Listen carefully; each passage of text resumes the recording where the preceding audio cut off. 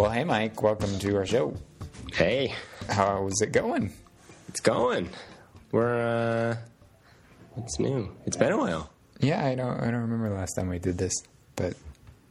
My dog is excited. He's going to make noise now, because, he hasn't in a while, and it seems like the right time to do that. Mine is asleep, but she was eating compost earlier, so I think she's got a little upset stomach. Yeah, that always puts me to sleep, too. Technology industry. Has there been any Divergent news lately that we should talk about? I don't know. I don't really. Not that I can think of. I think so. We released all that software, and now we've been working. That's done, right? Yeah. We did like we talked about that. Yeah, right? yeah, pretty Okay. sure. So. New hire, but that's about it. Yeah. Signed a lease. Moving spaces, but same as the old space, so not a big deal. New support system. Yeah. Someday. Soon. There's a chance I might have accidentally emailed some people. Oh, man. So if you got an email from our new support ticketing system, sorry about that. What'd you do? I don't know. The thing I asked about? Well, I didn't think it had happened when you asked. It was then later that I started to think that maybe it had. Maybe all 500 people did get an email? Maybe. Okay. That's good. Not sure yet. Okay. So, let's go on strike. I am already. Yeah, I guess I'm going to unionize. I'm trying to come up with a segue, Mike. I know. Yeah. VFX Oscars this week. What's this all about? Like, what the VFX industry is a complete nightmare. Yes. Yeah. I mean, so they're like the one major section of Hollywood production that is not unionized at this point, and it seems like that's in large part because they didn't want to, because they like their awesome salaries and stuff. And a lot of most VFX people are sort of full-time salaried employees, not like freelancers. Right. And so, but in the last 10 years, it's gotten both really easy to open a VFX house and really hard to keep them open. Yeah. Which I think there's some causal relationship there.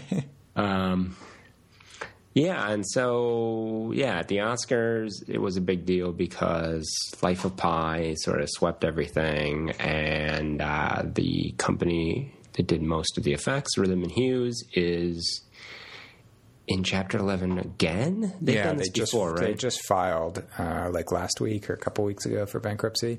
Right, but this is not even the first time they've done that, is it? Yeah. It's hard to keep track because these companies go through so many iterations with similar names and... but yeah, and then, the Oscars sort of cut off a speech about how difficult the VFX industry is.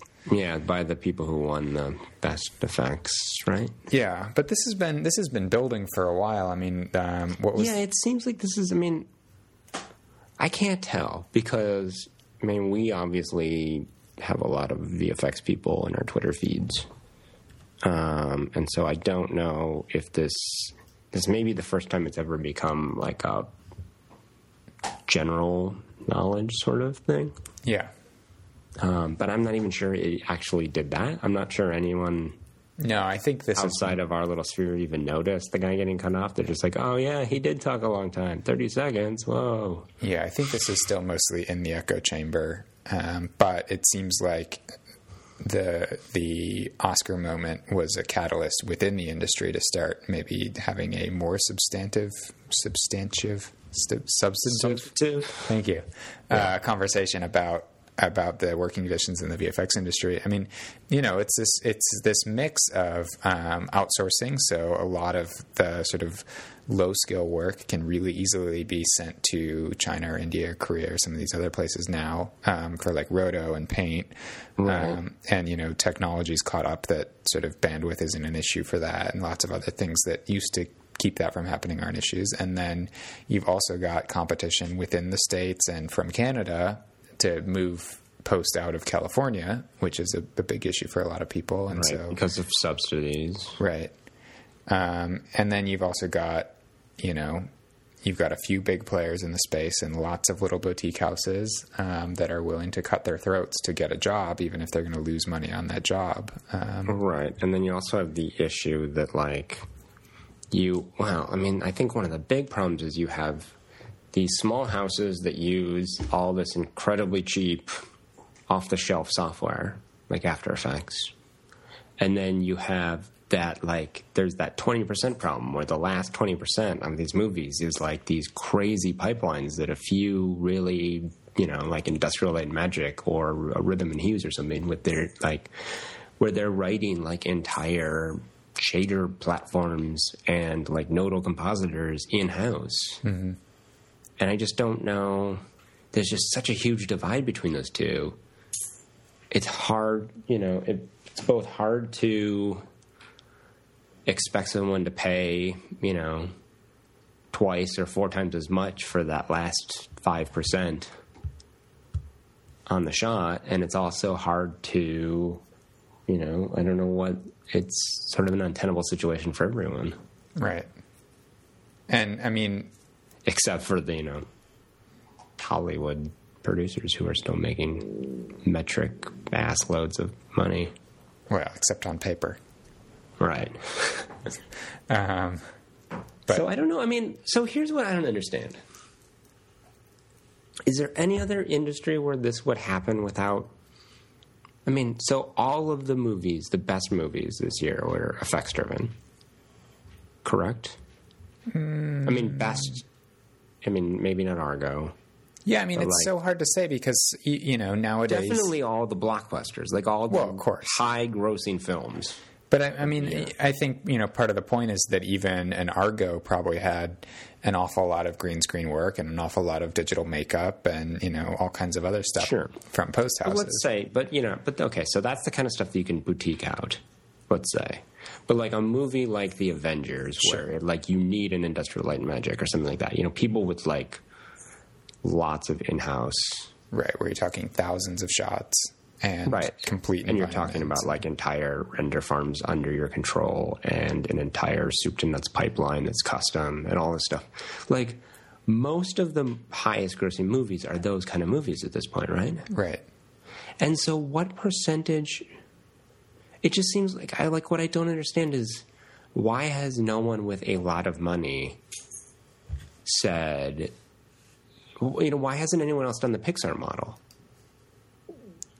Except for a live action film where they're like, well, we have all these computers and we have animators. Why don't we just, put on a show?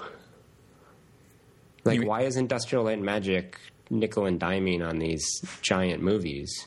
Nickel and diming $1 million contracts, $1 billion contracts, when they could just get a script? Well, but historically, like ILM's a good example. It was sort of sister brother to Lucasfilm, right? And so they had that relationship. That's true. DreamWorks I think has internal FX. Well, there's Sony Pictures, right? Yeah, and DreamWorks are the same. Are they? I can't remember. Sony Pictures, DreamWorks. Is that a thing, or is that just two different words put together? I'm not sure. But it's always interesting to look at an Avengers or something and look at the credits and say, well, yeah, ILM obviously was the big name there, but there's, 50 other post shops that were given, this particular shot. That's the thing. Like the timelines are so short on some of these things now that you can't do it all in-house. And two, like, if you're, there's just not that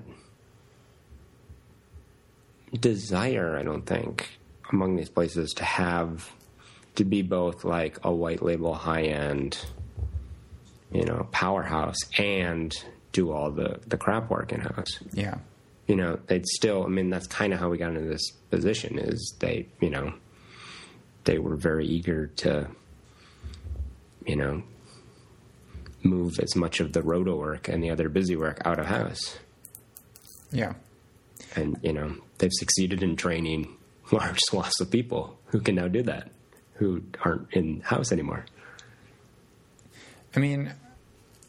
most of this issue seems like the sort of thing that will self-correct, I guess is my take on it. That, the industry, we have to remember that this is still a really young industry, especially in this iteration of it. And I think a lot of this is sort of typical growing pains as the industry figures out what's the right size for a shop, what's sustainable.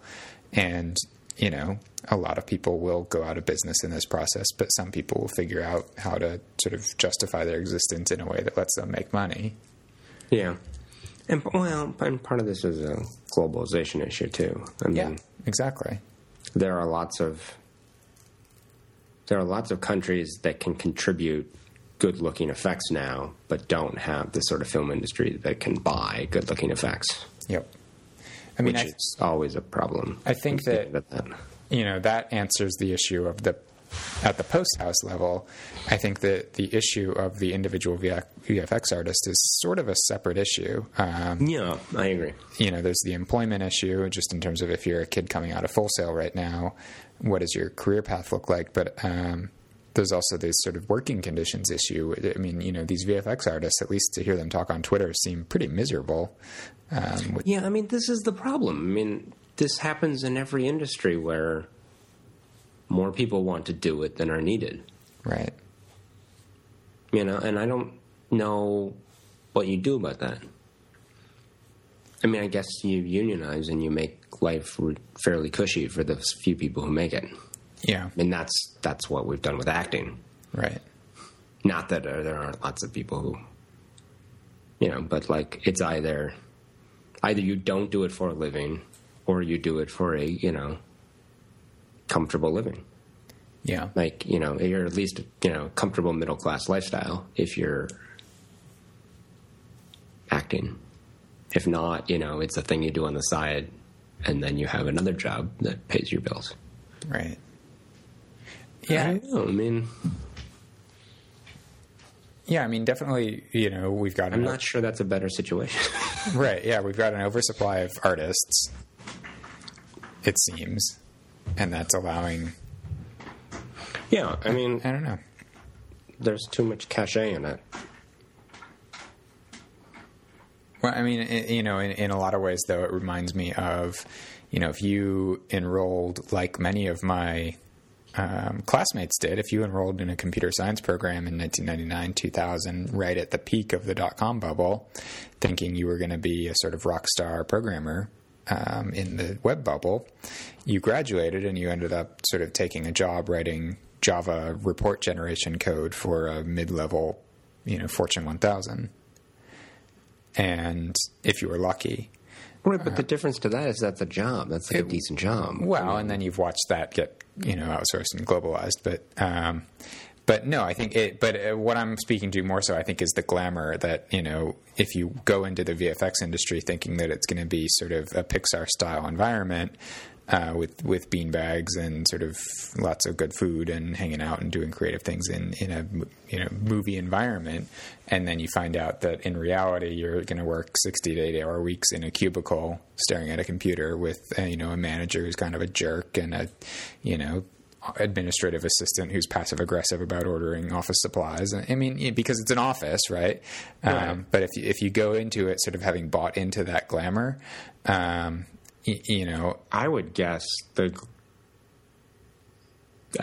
you get that most of the time. Like, I think most of these places that are going out of business are more than happy to throw some beanbag chairs around, because that's a lot easier than sending someone home after 40 hours, and it's a lot easier than,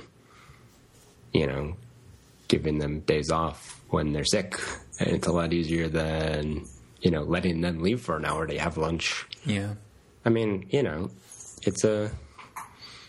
Companies have learned it's really easy to keep people around. Yeah. I'd be curious to know, because it is really hard when the only feedback we're getting right now is primarily from people within the industry to sort of have a more objective comparison to what the issues really are. Yeah, I don't know. Yeah, we'll see. We'll throw a link into some news about this whole kerfuffle, and also, I mean, what's stupefying about it is that Hollywood doesn't seem to get, like, it seems like the match that lit this Tinder box had nothing to do with giving these people, you know, better hours or any of that stuff that, like, you know, like, I don't think there's, like, realistically, I don't think that's going to happen. They're never going to unionize. I don't think that happens anymore. You know, they should have done that in the 20s. Before they had computers and before we could, you know, so easily move stuff around. But, you know, like, it seems like most of the, you know, you just don't, so you need to have a few old guys around to sort of teach stuff. But, like, this is just going to be one of those industries that's run on kids. Like, it just chews up kids and spits them out. Yeah. And, like, at the end of the day, you don't need to do much to make that work economically. Like, you need to have free soda, you need to have pizza, you need to have beanbag chairs, and you need to make them feel cool every year at the Oscars. Like, and that's the one thing they fucked up. Yeah. You know? Like, just give them, like, a little, like, look at all these cool shots, and then, like, you know, make them look like you actually think they're important. And most of this would just go away. Yeah, I mean, I guess part of the point is that Hollywood's always been broken in interesting ways as compared to any other business, any other industry. I mean, the fact that movies never actually make money, you know, just the whole way the studio system works. There's, so many things that are just different. And I think trying to, you know, normalize that within the context of the software industry in general or something, it just is always going to look a little strange. Yeah. So, one other link we'll throw out there is this Because of VFX article, or Tumblr. Before VFX? Before VFX, yes. Which is fun. It's just still shots from movies before any VFX work has been done. Sort of gives you an idea how much of a movie is real nowadays. Yeah. What do you think about that? I mean, does this, like, it makes me kind of sad. What, that movies are so... Yeah, that, like, people don't actually have to build sets anymore and go out and... I don't know. I mean, yeah. I mean, I get it. Like, obviously it makes sense for a big action movie, but also just for, you know, almost anything nowadays with permit issues and security issues and just everything else. It's right, but I mean, there's also plenty of other stuff that's happening without it. And I mean, there's also, you know, we're seeing like a more vibrant documentary market than has ever existed before. So, I mean, I see why things are diverging. Mm-hmm. Yeah. I don't know. It seems like Dogma kind of ran its course. You don't hear about it much anymore. Yeah. Yeah, it was interesting to flip through this Tumblr. Just think about some of these things. What else is on the list of stuff to talk about? You got this YouTube thing? What's this? Well, this is just, you know, I'm always interested in accessibility things and you know, translation and localization things. And so YouTube has had for a while they've had text-to-speech or speech-to-text recognition of videos, and then they would sort of automatically run them through Google Translate to do a translation. And I've always thought that was a fairly gimmicky thing because it was never good enough. It was horrible, yeah. Worth doing. But they've now offered a paid translation service. So is this paid transcription too? So that's a separate thing that you can, you know, have your video transcribed by Automatic Sync, and I'm not sure Google's offering that side of things, but they will then translate a transcription if you've got one that you've added. And they will actually I think I read, now I'm wondering, that they would sort of help you through their own analytics to figure out which languages to translate your video into. And so I guess the point is that, a lot of, if you're a sort of mid-tier to larger content producers, you're generally getting your stuff transcribed or captioned because of accessibility requirements in general. Mm-hmm. And so if you've already got that, this becomes a really cheap way to open your content up to new audiences. And they'll actually, I think, look at who's accessing your video, and then you can tell them to sort of go out and have it translated for you. And pricing's really quite reasonable, a few bucks. Interesting. So, stuff like this is just cool. Anything that sort of leverages people in an interesting way to do these sorts of things is pretty cool. And obviously having content more accessible is great as well. Yeah. As an entirely related, but also unrelated sidebar, we should link to I was watching like a Swedish Chef video from the Muppets, and I turned on the captions the other day, and it totally tried to make words up for it. It's great. Awesome. I highly recommend it. Yeah, just hit the CC button on Swedish Chef. Yeah. He keeps talking about horse meatballs, which is just crazy. No, he doesn't. Because he's Swedish and IKEA. Yes, I got it. It's funny. Poor guy. That's actually how I got to the video. I'm sure it was with that exact joke. Yeah. But it's okay. Yeah. You really don't want to know what's in their horse burgers. Google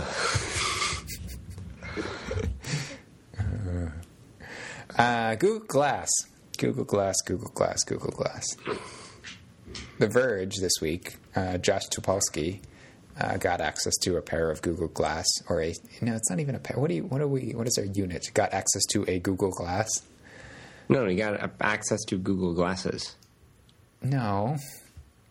Google's Glasses. Google's Glass. No, I don't know. A Google Glass. Yes, he got access to a Google Glass, and wrote an article on The Verge.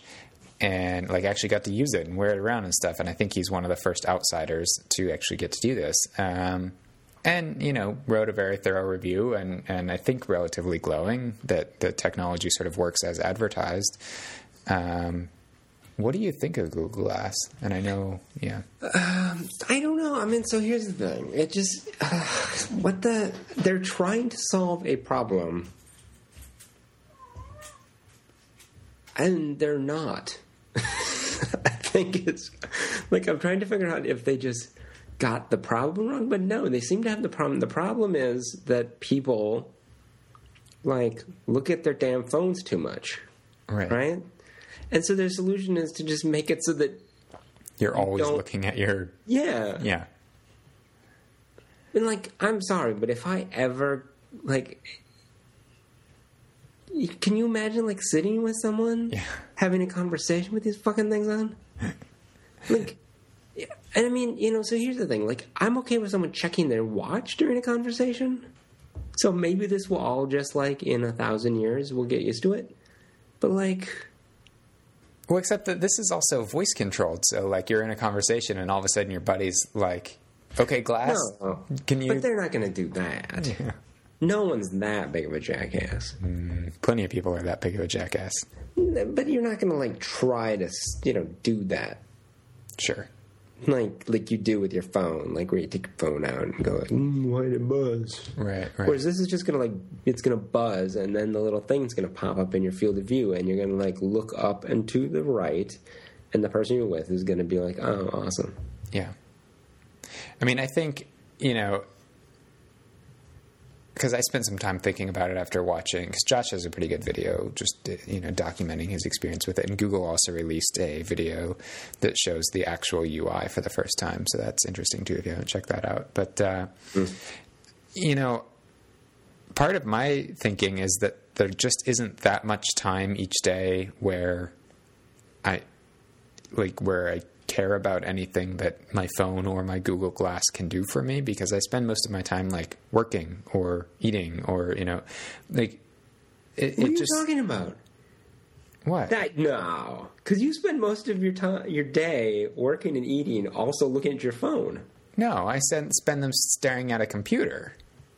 You also check your phone. I think you've just like internalized it to the point now where you don't notice you're doing it. No. I'm just saying, I have never been out in public with you where you go with 5 minutes without checking your phone. Right. But that's when I'm not at my computer or sitting at my desk eating or, So when you're not in front of your computer. Yeah. I'm just saying, like, the number of occasions in which I would need to, like, flip my head up and say, okay, glass, take a photo. I just don't know that it...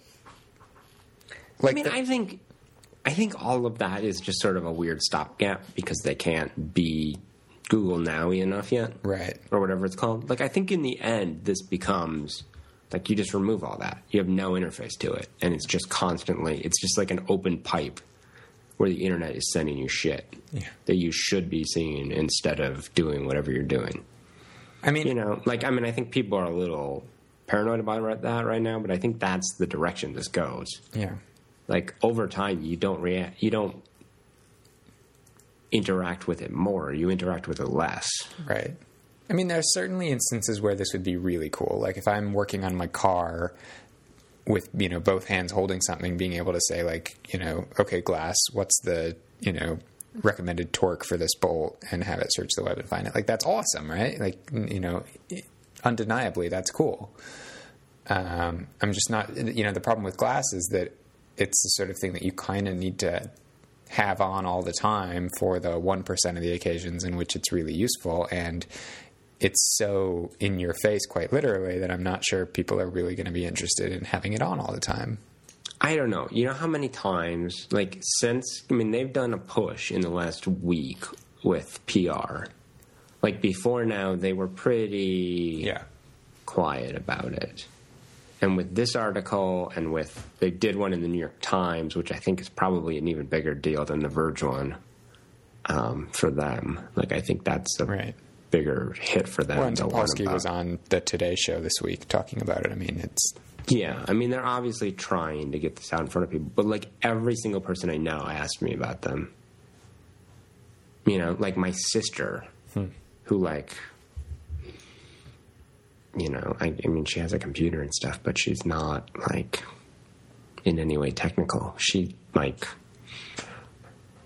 wrote me a text and said, have you heard about Google Glass? And, like, the clients we have, the guys who do medical imaging that we have, like, a contract with, they were like, we need to start talking about how we're going to integrate with Google Glass. It's like, what? No, we don't need to start talking about that.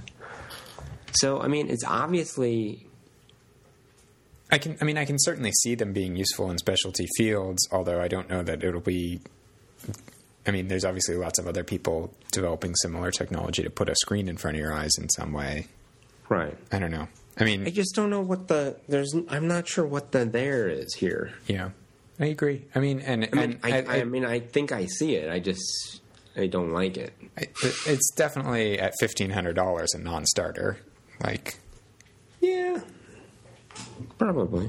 I mean, it's gonna be that thing that, like, the guy who bought a Laserdisc player is gonna buy and wear around and casually mention it's okay to ask him questions about it. Well, like someone said on Twitter, it's like a Segway for your face. I guess. Except no one bought a Segway.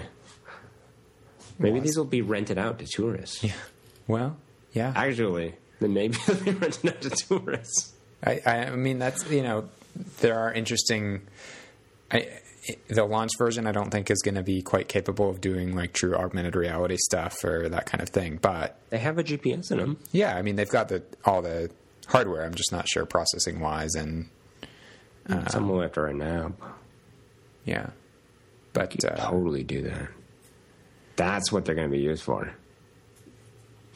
It'd be pretty cool. I mean, it'll be interesting. I'll be watching with much anticipation, and it'll be really curious to see if we get some sort of wearable device from Apple. Is there an SDK for this? Is this like a... thing? Wasn't that the whole point that, like, I mean, it's Android. Yeah, but some people have had them already doing. Oh, yeah, the as developers developer versions. Yeah, man, that's a good idea. I still really like my Pebble, so there's definitely something to these ubiquitous wearable devices, or I mean, always with you, always glanceable wearable things. I'm just not sure glass is it. So, okay, you're still using your Pebble. Did you use it for anything other than telling the time? Yeah, I mean, I really am enjoying it for text notifications and for incoming call notifications. And, you know, like I've got it set up so that when we get a Zendesk ticket, it alerts on my wrist and, you know. But, I mean, the thing is, like, if I'm cooking or I'm out walking or whatever, it helps me decide whether I need to actually, you know, pull my phone out when I hear it vibrate. It's less intrusive than actually taking the phone out.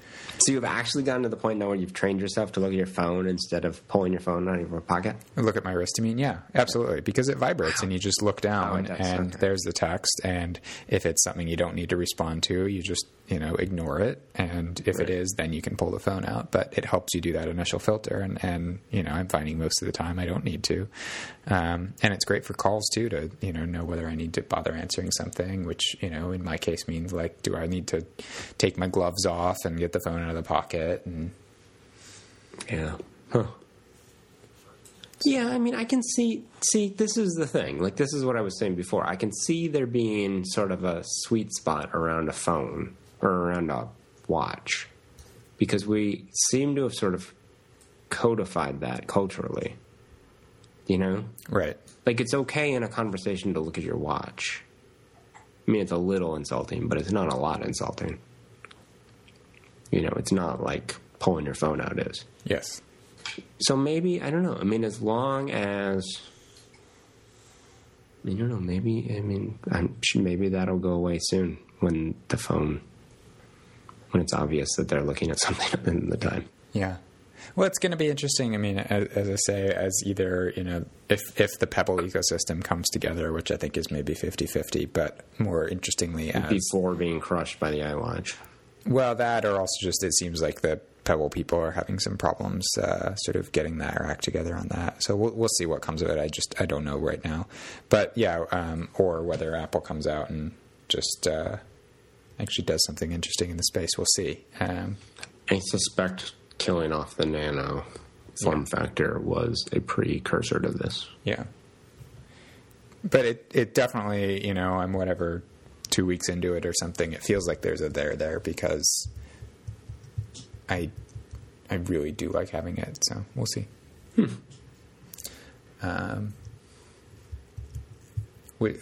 So what about taking this to the next extreme? Would you ever do a direct brain integration? This is a segue. I can tell. They work better when you don't. I can actually hear that segue being built. Yeah, I mean, I guess, like, okay, so let's there's an article. We got a link to it. Yeah. It's about scientists gave rats the ability to see infrared. That's right? Yeah, but they did it not by, like, hacking their eyes, but by actually, like, adding a sensor to the rat that detects infrared and then wiring it into their brain. Plugging it into, like, the wrong part of the brain, even. It's like the sound part of the brain. Touch part. And then trained the rats to sort of differentiate between touch and infrared, and the rats actually started using this new skill. Right. I mean, the weird thing is, it sounds like, from everything I've read about this, like, you don't really train that. It just kind of happens. Right, yeah. I mean, they started, yeah. Like, I mean, they've had, like, camera-based systems for blind people that, for a while now, that are electrodes that you stick on your tongue. Yeah. And people just have, over time, learn how to make that into visual data in their head, or at least, you know, whatever you want to consider something you see with.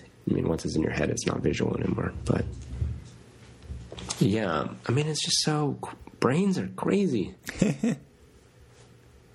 Yeah, I mean, this is a really cool we'll link to just the little survey article from The Verge, but it's pretty cool research that they're doing, both in terms of the actual integration, but also in the ways they're sort of tracking how the brain is responding, and logging out that information for later analysis.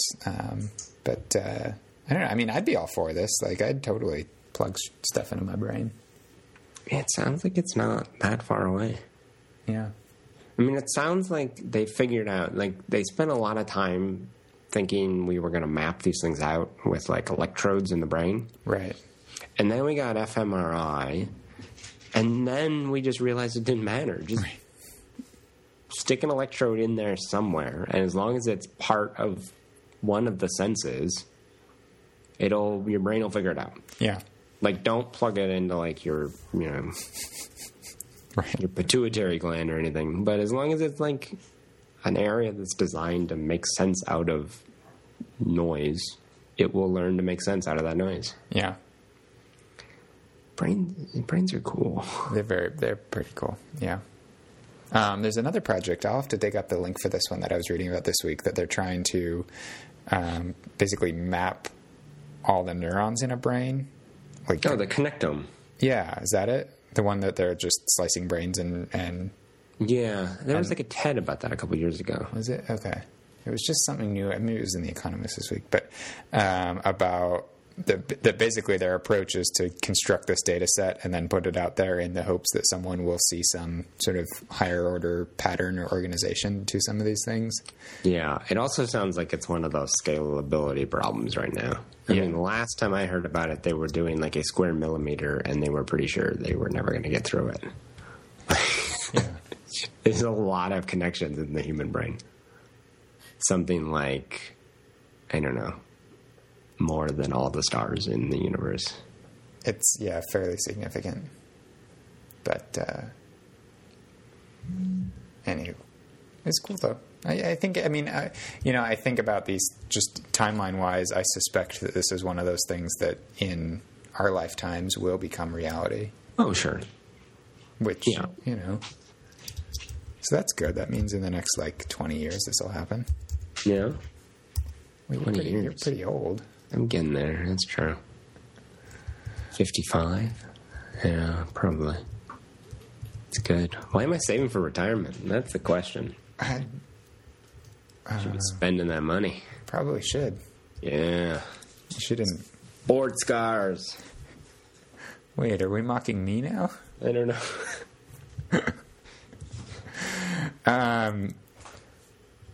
You know what the sports car of cameras is?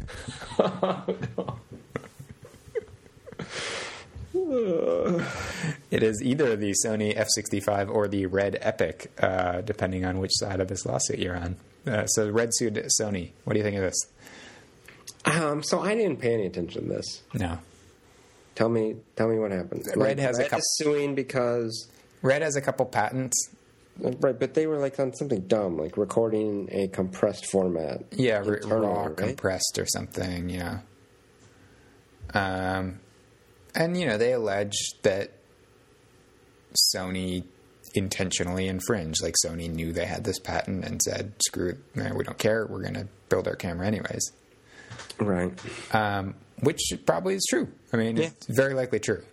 Yes. My reaction to this was I imagine Red is in the right on this, but you don't sue someone like Sony for patent infringement when you build hardware, because there's a reason why Sony intentionally infringed this patent, is because they know they're going to win. Right, because there is absolutely no world in which Red does not violate a ton of Sony patents. Yeah. And so I think it's it's an interesting strategy from Red, and who knows what is really going on behind the scenes, or what, I mean, so here's my assumptions, or, just crazy theories. I think that Jim, the owner of Red, is kind of bored. I think he is surprised that he hasn't been acquired yet. Mm-hmm. And I think it might be an attempt for that. Interesting. Because, I mean, he's already kind of given up on the company and moved on, hasn't he? Like, he doesn't run the thing anymore. Yeah. And I know. It's just like when I heard this, I was like, oh, yeah, see, you want Sony to buy you as part of this whole thing. Well, and I think, I mean, it does seem like Red's maybe been surprised by how quickly the industry's gotten up to speed, yeah. Yeah, and I mean, you know, they're just, you know, they were like, you know, they were stars for a while, but now it's just a slog. Like, now it's just like, can we produce more units than the other guys for less money? Like, it doesn't, I can see why they've lost why the magic is gone. Absolutely, yeah. And, you know, I guess the flip side is that Jim in a lot of ways reminds me of Elon Musk in that he's, you know, he takes his company very personally, or at least has in the past. Yeah. And so this could also just be that he was personally offended by Sony flagrantly violating a patent that he felt very strongly about and sort of said, damn the consequences. Right. We're going to do that too. Make these people, you know, and it's not unlike, you know, at a much bigger level, Apple versus Samsung, and the fact that, you know, Steve was very personally driving that lawsuit because he felt personally insulted by their infringement. Yeah. So I don't know. It'll be interesting to see how this shakes out and what the, you know, next couple of years look like for Red if they do try and stick around as an independent company. Yeah. Last article I wanted to talk about, this MIT LED that outputs more light than the energy it uses. Okay, yeah. This is pretty cool. I saw this go around. What the fuck? So I mean, the basic gist is that it's an LED that can use heat from the environment around it in addition to electrical input to generate light. Okay. So I have a few questions about this. Yes. Does it only work as long as you are pumping heat into the system? Obviously. Yes. Is there any reason you need the electricity? I think so, because I think that it is part of sort of bootstrapping the process. Okay. But I'm not certain about that. So, yeah, I mean, it's neat, I guess. So, yeah, okay, so it's not... They claim it's more than 100% efficient. They say greater than 200%. Which is only because the way we measure efficiency of light bulbs takes into account heat loss. Right. Okay. Because it can't be more than 100% efficient. Okay, so it's, so electrical input to light. So that must suck. They must either be incredibly dim and are going to be hard to scale up, or they must be like, doesn't this just create an entirely new problem? So right now, the problem with LED lights is we have to keep them cool or they burn out. Right. Don't we just have a problem with, like, condensation now?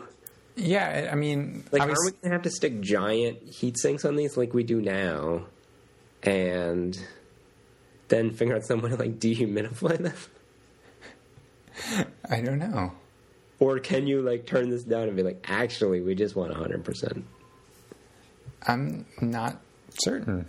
Because if they can get, like, 100% efficiency, if it's just, like, makes no heat and absorbs no heat and just is, like, bright, that's perfect. That's, like, ideal. Unless we're putting them in a fridge. Right. Yeah, I mean, unfortunately... Or can you, like, make...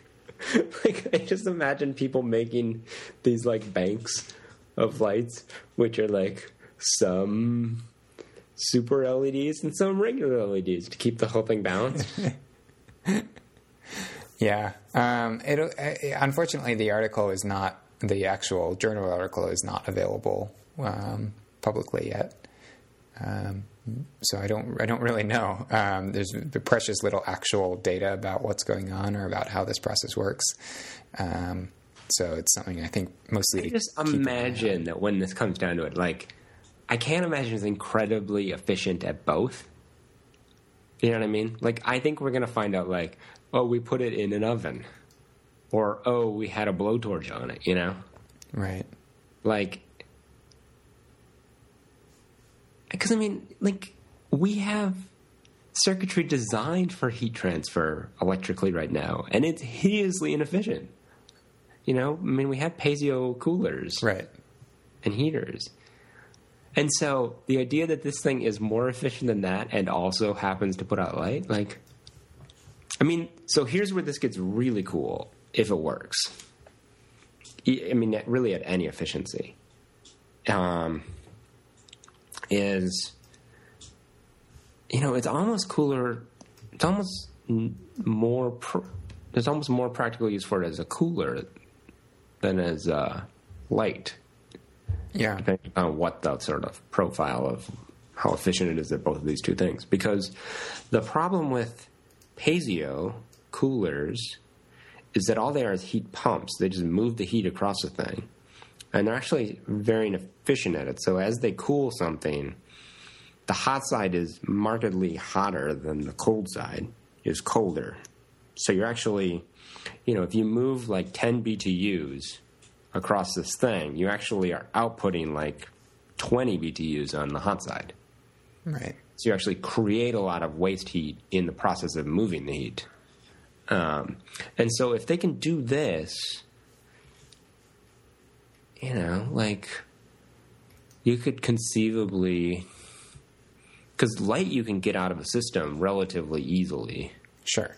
Without, you know, you don't need to deal with, like, what are those things called? The, like, cooling pipes. Heat pipes? Heat pipes, yeah. Like, you could just fiber optically dump it somewhere. Yeah. And you could dump it at great distance, too.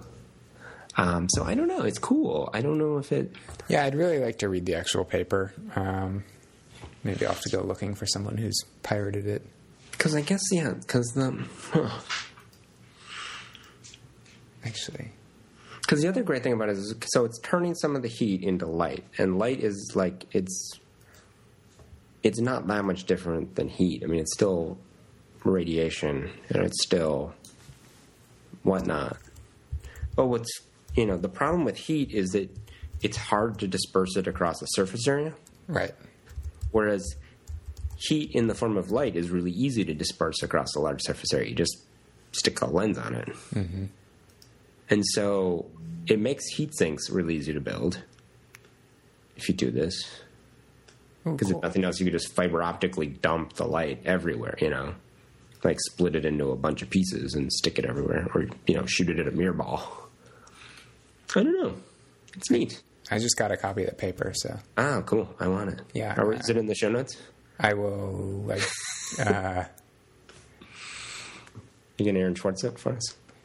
I realized that I've had this bookmarklet in my Safari bookmarks bar for ages that tries to load a website via the University of Minnesota's library system proxy or something. And I clicked that button, and then all of a sudden I had the paper. Huh. It's pretty cool. I've never actually used it before. So props to U of M libraries. Is that like a thing they released? Well, I mean, for people on campus, like I was already logged into the university system, so. Interesting. Yeah. That's cool. Yeah, very cool. So I will read this and report back, and I will share it with you as well. Please do. You got any chatter this week? I do. So. I don't know what it is. Oh. The very cool Computer History Museum down in Mountain View. You may remember them from a little while ago with when they released the source to... What were we talking about? Releasing the source to QuickDraw. Yeah. Mac Paint. Well, they've continued on that awesome trend, and they have worked with Adobe to release the source code to Photoshop version 1.0. Which is pretty cool. This is, what was it? Was it Pascal or Fortran? Now I don't remember. Back then it would have been Pascal. Yeah, okay. I have not downloaded it yet. I grabbed a copy, but I did not actually look at it. I did, when it came out, print out the entire source code to QuickDraw and put it on my wall for a little bit. So I need to see how big this is. Yeah. This may be good. It's pretty cool. It's just nice to know that people are actually thinking about capturing these parts of our computer history. Yeah, I mean, so I guess, it brings up the question, what you do with this part of our computer history? Right now, nothing. It's just a novelty. But in 50 or 100 years, I think that these are the sorts of documents that historians use to construct a narrative. Reconstruct the Pascal language?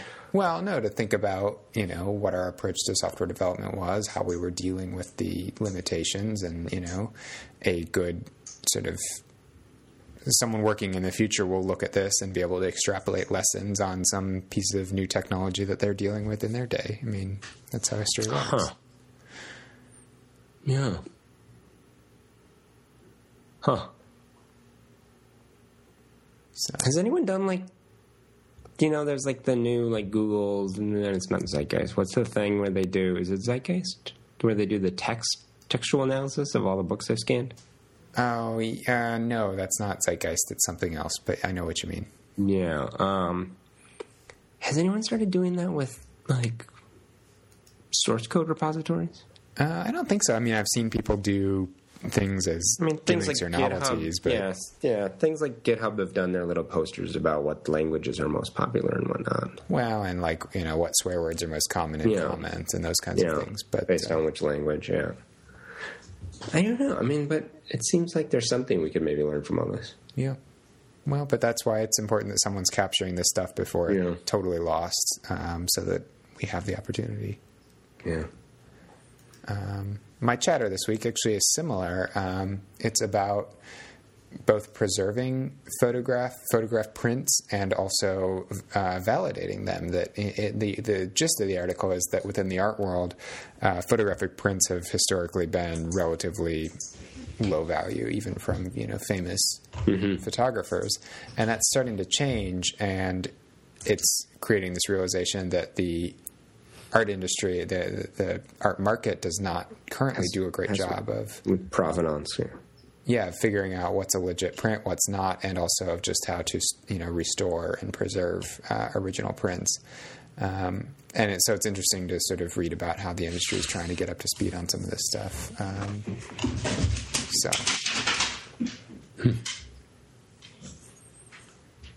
Good read. Interesting. Yeah. So that's all we got. Hi, cat. Yeah. Cat. That was a noisy one. The cat? Just this whole thing. My animals are very noisy today. Oh, yeah, mine's not. It's strange. I should probably replace them with... maybe we should do these out of the office. I always thought the office is even noisier now. Yeah. Maybe the new office, though. Yeah, at least for the month or two, I'm the only person there. Oh, we can put up egg crates on all your walls. On the glass. Yeah. I don't know. Currently we are the only tenants in the new office building, so...